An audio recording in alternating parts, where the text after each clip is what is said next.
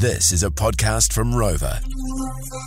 The Morning Rumble Catch-Up Podcast. Now, yes, here he is. He was very keen to come in, bursting at the seams to come in just after 6. So here he is. Get ready to learn something, New Zealand. It's time for Research Ryan. Ryan, good morning. Morning. Well, it's so topical, isn't it? The Very. flag bearers have been named. For the Com Games, yes. Exactly. Yeah. Like it was chat in the kitchen. Tammy Davis from George, dying to know who they were.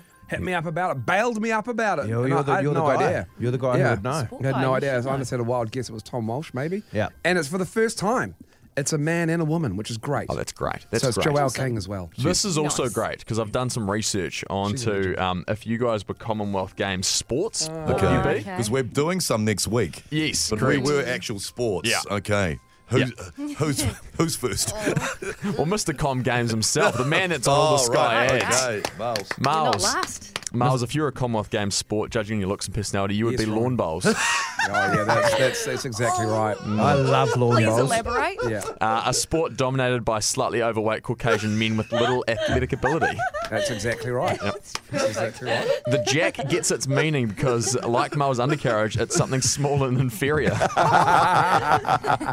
That's really good. To know this, Shakespeare was a lawn bowls enthusiast. No, he wasn't. He was. He was. He played heaps of lawn bowls. Like Miles thinks he's Shakespeare. He uses big words and thinks he's better than everyone. It's because I am losers. And finally, the jack and lawn bowls must be rolled at least 23 metres, which is also roughly Miles' step count each day.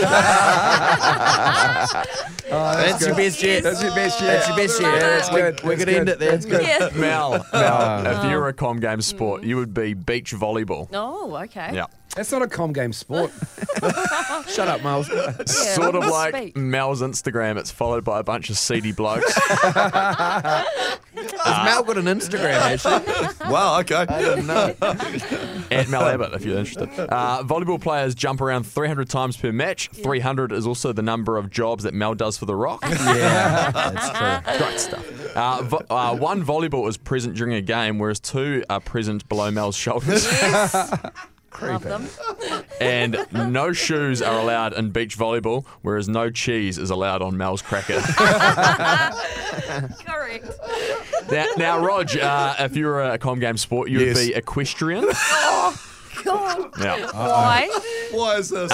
He's built like a jockey, and like his radio career, he's often responsible for just whipping the more talented ones and claiming the glory. Yep.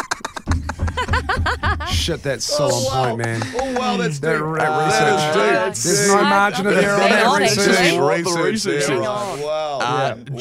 Jockeys are driven by money and often fall into this line of work because of their physical misfortune. Just back to that whipping part. Yeah. He's so Mark Todd. Oh, yes. Yeah, he's got Just Brunch. whipping us at the water. Yeah, actually, he's got to stick the whole day. next, I'll actually tell you I was told off for whipping a horse. Remember, Bryce? I can tell him all next. God, you're a piece of work. Sorry, Ryan. Like Rog in radio, equestrian riders compete well into their 50s. Finally, What about their 60s, though? Finally, like a horse has 360-degree vision, so does Rog, especially when Mel's in the studio. Concerning. Like a spinning head. Well, there she is. Mona Lisa, eh? His eyes can always see her. And finally, Bryce, if you're a Com Game sport, you would be road cycling. Oh, no. Don't make me You don't wanna cycling. miss. Yeah, like most cyclists, Bryce is polarising and will rub people the wrong way. Bryce's head resembles the missing scrotum of cycling's most infamous rider, Lance Armstrong. I'm Lance Armstrong's ball. Look strong, dog. That's rough, man. One cyclist accumulates enough sweat in the Tour de France to flush a toilet 39 times. Wow. That's What a also the same amount of saliva build up in Bryce's mouth during the story. Yeah. He's been drafting behind Sharon's career for years. Yes. Get out of here. Do some work. And finally, a big part of road cycling involves drugs. So does Bryce's life during his 20s and 30s. Although Bryce's drug of choice was delivered via a kitchen knife instead of a needle. Both have had massive ramifications on their life. Get out of here, research, Ryan. There you go. Get out of here. That was the Morning Rumble Catch-Up Podcast. Catch them weekday mornings from 6.